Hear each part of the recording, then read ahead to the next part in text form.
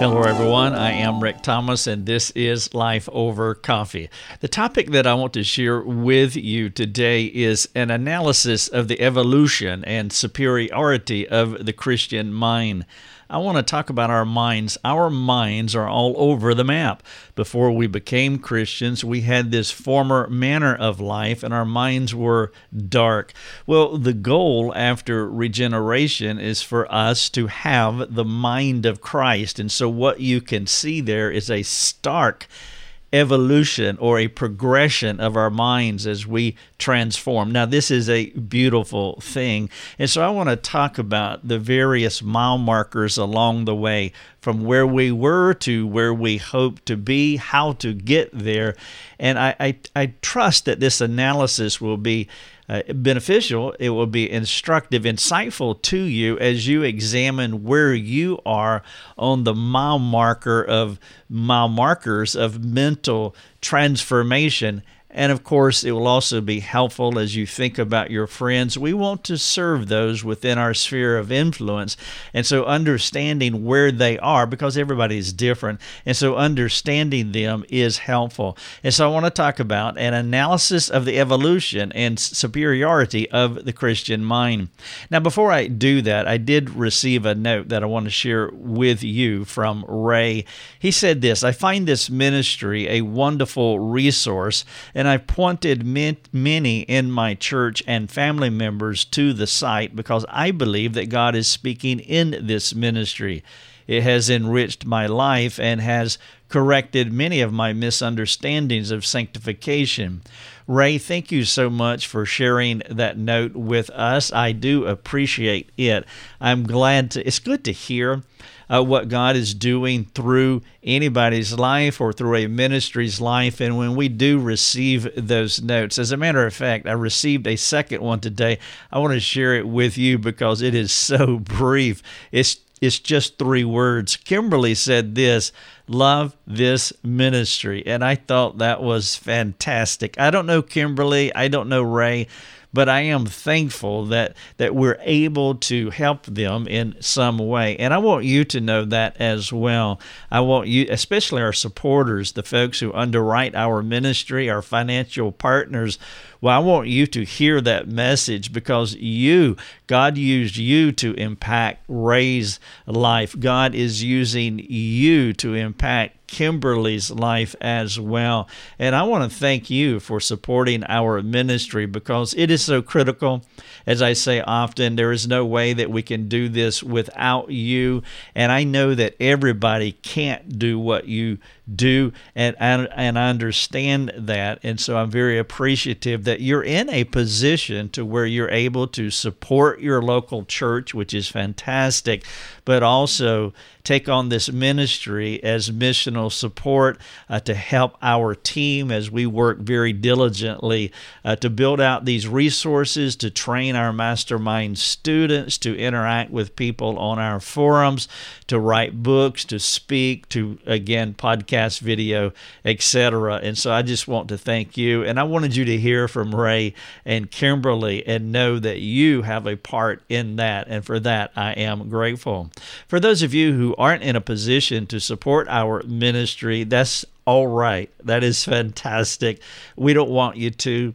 We want you to keep supporting your church and don't want to guilt people into supporting our ministry, only those who are able to. But one of the ways that you can support us is by praying for this ministry, that God would continue to work in it to reach more Rays and more Kimberlys, and that would be great.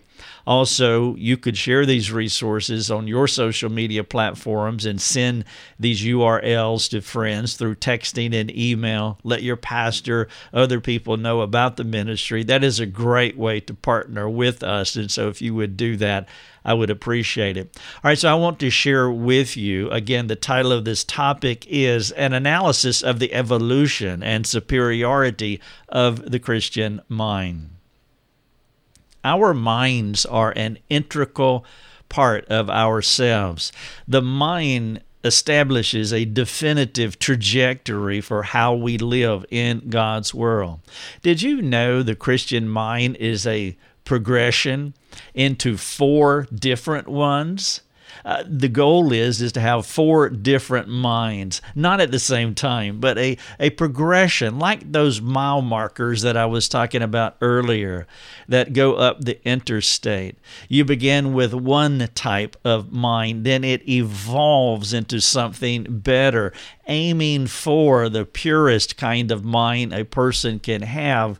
That is the mind of Christ. What kind of mind do you have? Now, as I give you this analysis here, hopefully you will be able to pick out your mind. And also we have this goal here. I want to talk about how getting to the ultimate aim, which is the mind of Christ. And so where are you in this progression? Are you ready to analyze the evolution of the Christian mind? When you think about your mind, what comes to mind? What kind of mind do you have? What has shaped your mind? What controls your mind? Did you know that your mind's influence is not just how God made you? Obviously, we all have a unique mind, an aspect of our souls that is uniquely given by God. But there are also outside influences that help shape our mind. People, worldviews, culture, our memories, life circumstances, all of these things form the content of our minds. In fact, I have a 1-hour webinar called Human Motivations and Shaping Influences. It's a free webinar on our video page under the webinar section. Love for you to spend an hour looking at it, and you will see I talk about more shaping influences than what I just laid out here. And all of these things have impact on our minds. They influence us. That which shapes your mind also manages it. Because we are not self-reliant, independent beings, we subject our minds to these, what I call external developers. They develop our minds, so to speak. Only the Lord is independent and self-sufficient and self-sustaining enough to transcend sublunary shaping influences. He's never under the control of anything more significant than himself, because there is nothing more powerful than him. We are the dependent ones, which leaves us vulnerable to outside influences, some of which that I mentioned. But the good news is our vulnerabilities do not leave us without hope, because Christ is the leveler. He is the one that destroys strongholds and brings evil under his authority. But we have choices. We are not passive in this process. We can determine what type of subordinate mind we want, a mind that is subordinate to these influences, but yet God gives us power to shape our minds. There is the mind of Adam. There is the mind of Christ. Of course, there is a hybrid mind as well, which is a unique mixture of Adam and Christ. When the new believer receives the mind of Christ at regeneration, when you are born again, he does not separate from his former manner of life, which is what I'm calling a hybrid mind, a mixture between Adam and Christ. Now, the goal is, and his hope is that he will put off any deceitfulness that is in his mind, and that he will renew his mind into something that acts like, looks like Christ. We see this in Ephesians 4. You know this passage well, I'm sure, 22 through 24. It goes like this. Paul is saying, I want you Christians to put off your old self, which belongs to your former manner of life and is corrupt through deceitful desires.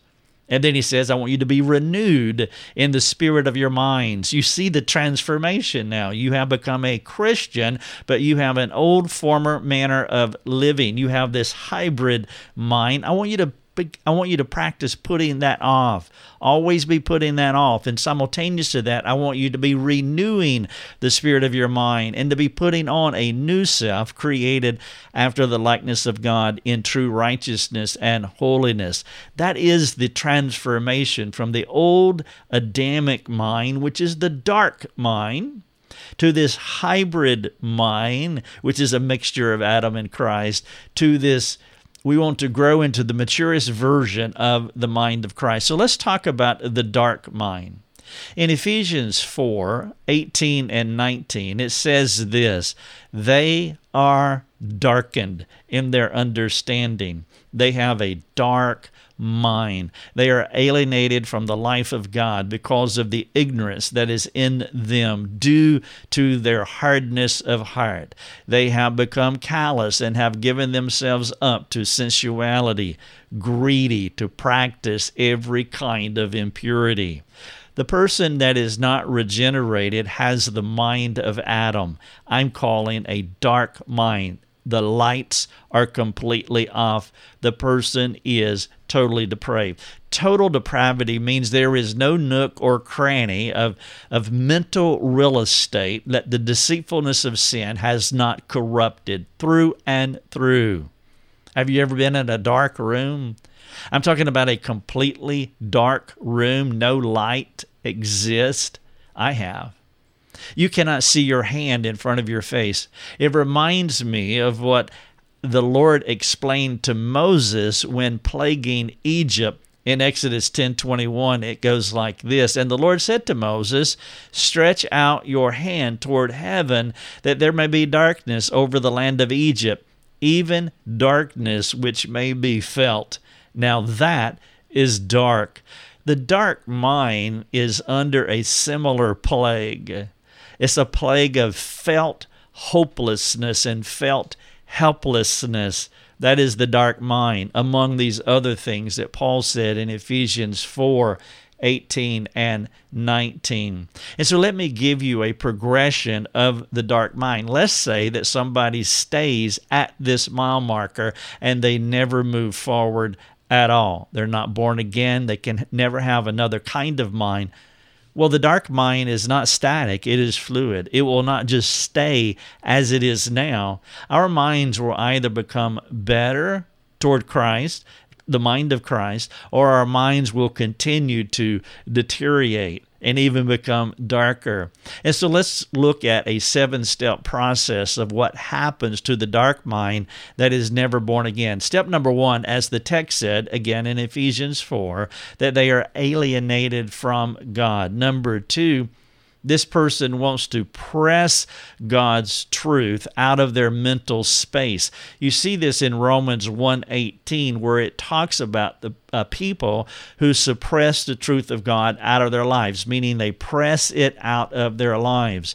And so if you have a dark mind, you're not a Christian, you're alienated from God. Number 2, you press the truth of God out of your life. Number 3, the Lord's opposition wars against this type of mental posturing, because he said in 4:6 of James that God opposes the proud. He is a warring army against the proud. And so a person who is alienated from God, who presses the truth out of his mental space, is a proud person. And it's worse than you think. God is now a warring army against you. Number 4, if the proud soul does not stop the waywardness, he spirals into unremitting and inexhaustible corruption. I would encourage you to read Romans 1, verses 18 through 32 to see that spiraling effect. Number 5, eventually the Lord will remove himself from the possibility of redemption by turning the dark mind over to feed on itself, as you see in Romans 1:24. Therefore God gave them up in the lust of their hearts to impurity, to the dishonoring of their bodies among themselves. God is now removing himself from the possibility of redemption. Number 6, the only recourse when you're spiraling like this for survival's sake is to become incrementally desensitized to the antagonism of the light. You'll continue to rebuff the light. It is a self-surviving, self-reliant way of resisting the light because you are spiraling, and now you full-blown hate the light, and you will eventually become so desensitized to where now the light is impervious. You are making yourself darker. This is also called a hardened conscience. You become so hard by this process that I am outlining here. Because the light is antagonistic to you, you will desensitize yourself to the point to where you can't feel it anymore. In Hebrews 4:7, it says, "Today, if you hear his voice, do not harden your heart." Well, that is what's happening. The person is getting a hard heart, or as we see in 1 Timothy 4:2, their conscience becomes seared with a hot iron. Number 7, the dark mind is in a hopeless battle with itself that will eventually succumb to compounded corruptness that the Lord will banish to outer darkness where all hope for rescue is lost. That is the progression of a dark mind. I would love for you to take time to read this.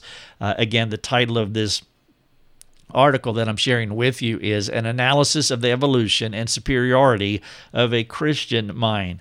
We all started right where I have been, what I have been describing with the dark mind. But for some of us, we have stepped into the spiritual mind through regeneration. The antithetical alternative to the dark mind is the spiritual one. This mind has supplanted the mind of Adam with the mind of Christ. The last Adam defeats the first Adam. Praise God. One of the benefits of this spiritual takeover is a new mind that comes from a regenerative and transformative work of God in our lives. The Lord now is the new shaping influence. He is the potter over the jar of clay. The regenerated soul subjects his mind to the Lord. Father God begins a long and drawn-out process of restorative work as we cooperate with him, as I was sharing earlier, putting off those deceitful desires and renewing our mind and putting on the mind of Christ. Well, this is what Father God does, is he draws out this process of restorative work in those who have been reborn from above.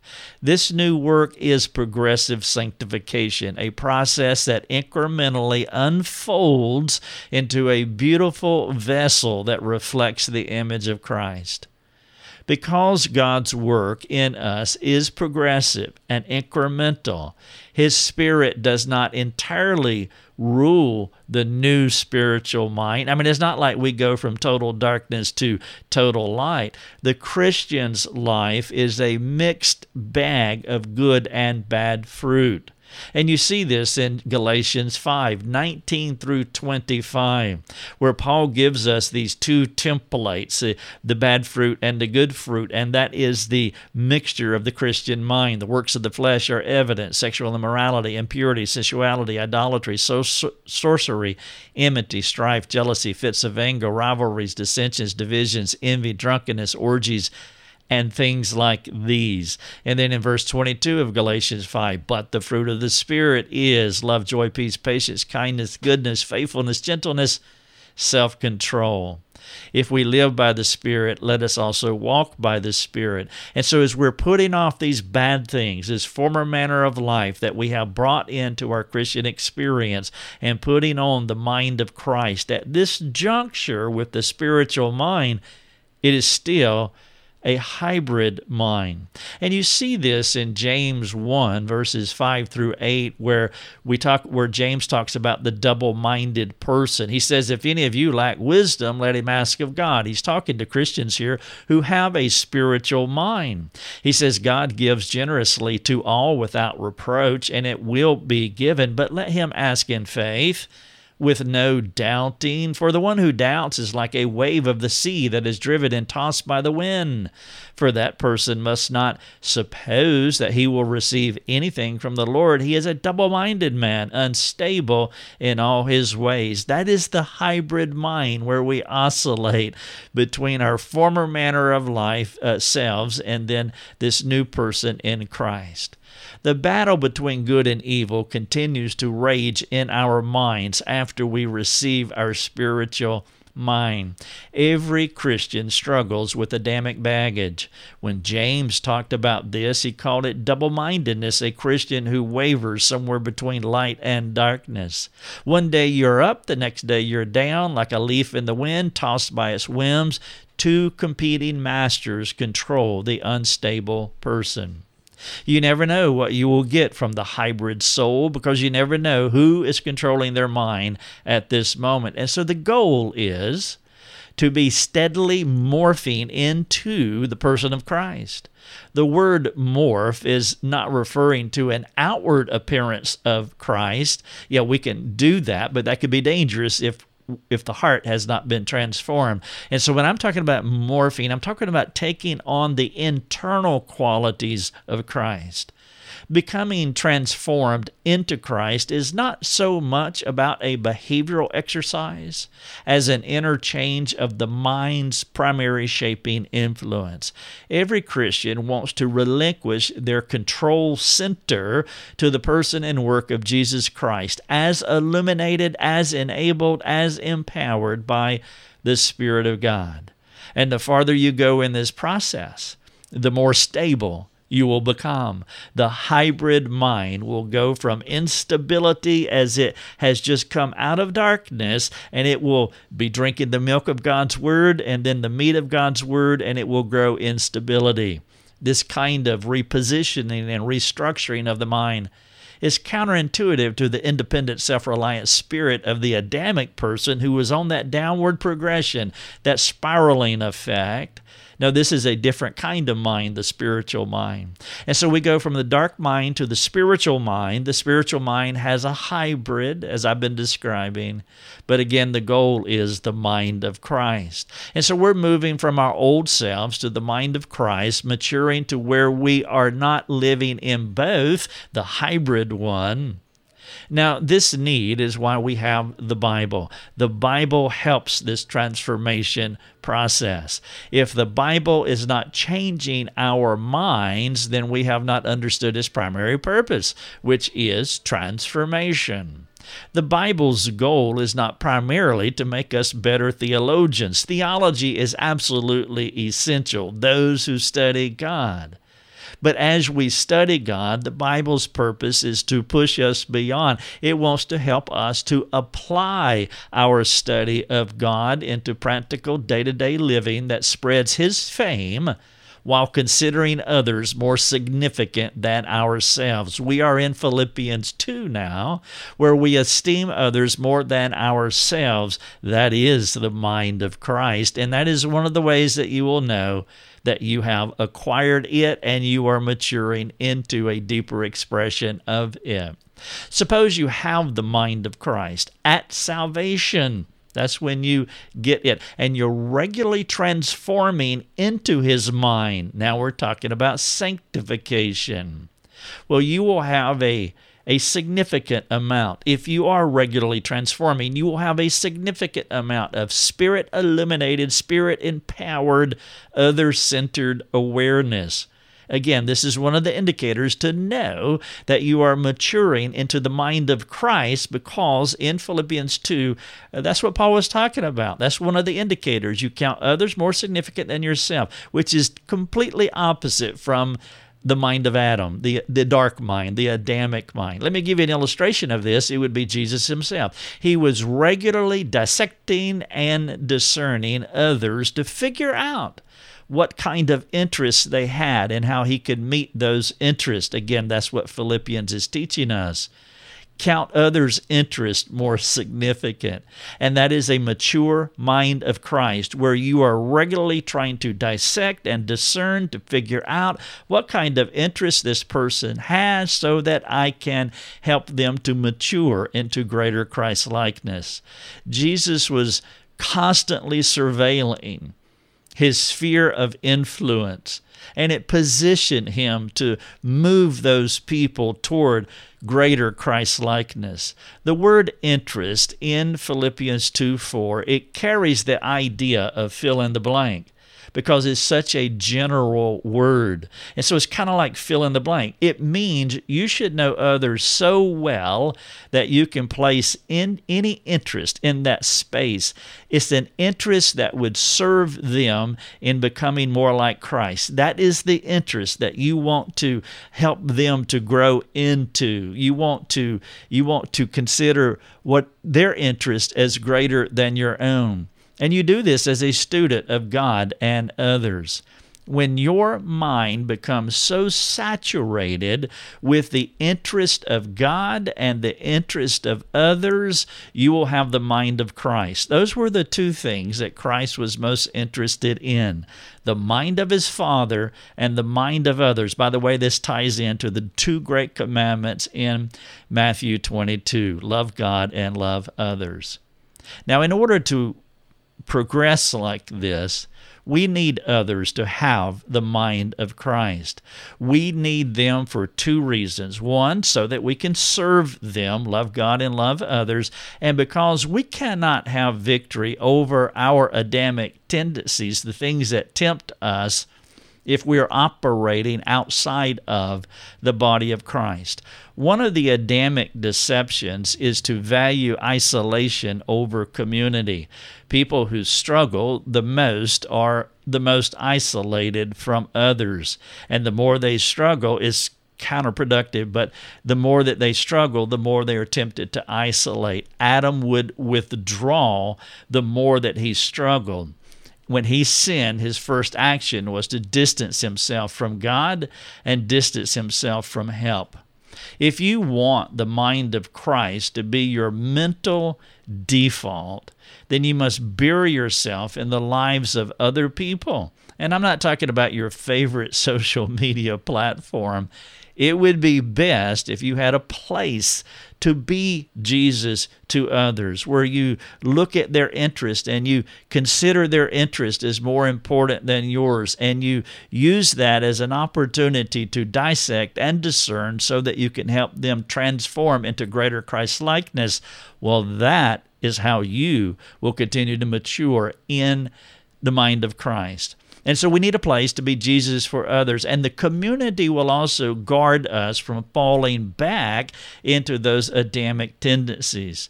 John Piper said it this way: Lord, work so deeply in my heart that I'm freed from the bondage of self-centeredness and given the disposition to look not only to my own interest, but also to the interest of others. And so the question is, what kind of mind do you have?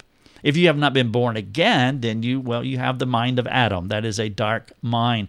If you have been born twice, you have been born again, you've been regenerated, then you have a combination of Adam's mind and the mind of Christ. To determine how you rank on this hybrid scale, then it would be helpful to analyze your unselfish versus selfish mind war that we all have. And so I have some questions here at the bottom of this article, and I would love for you to take a look at them. There are 6 of them altogether, and it would help you to talk through these with a friend. I'll share a couple of them with you now. The first question is, has the Lord regenerated you? That's an essential question. If you're not a Christian and would like to become one, then I would encourage you to come to us. Just shoot us an email and say, I would like to become a Christian. I don't know how. And let's start that process. I would love for you to learn how. Number 2, how is the Bible changing you? Now, that's a very practical question that you want to think about. Maybe you can look at where you were, where you are, and where you need to be, and how the Bible can help you in that process. Number 3, what is the number one hindrance that stunts your growth in Christ? Number 4, what are you doing to remove this hindrance? Number 5, how aware are your friends of this hindrance, and how are they serving you? The title of this article I just shared with you is An Analysis of the Evolution and the Superiority of the Christian Mind. I would appreciate it if you would take this and share it with a friend. Take the article, you can print it out. There's a print button at the bottom of the article. Mark it up. Send the link to a friend and say, hey, let's get together and talk about this. This is a very interesting article, and I want to discuss it with you. Thank you so much. You have been listening to Life Over Coffee with Rick Thomas. If you have a question for Rick, you can let him know by sending him a note through his website, rickthomas.net. That's rickthomas.net. Thanks for listening. Enjoy your coffee.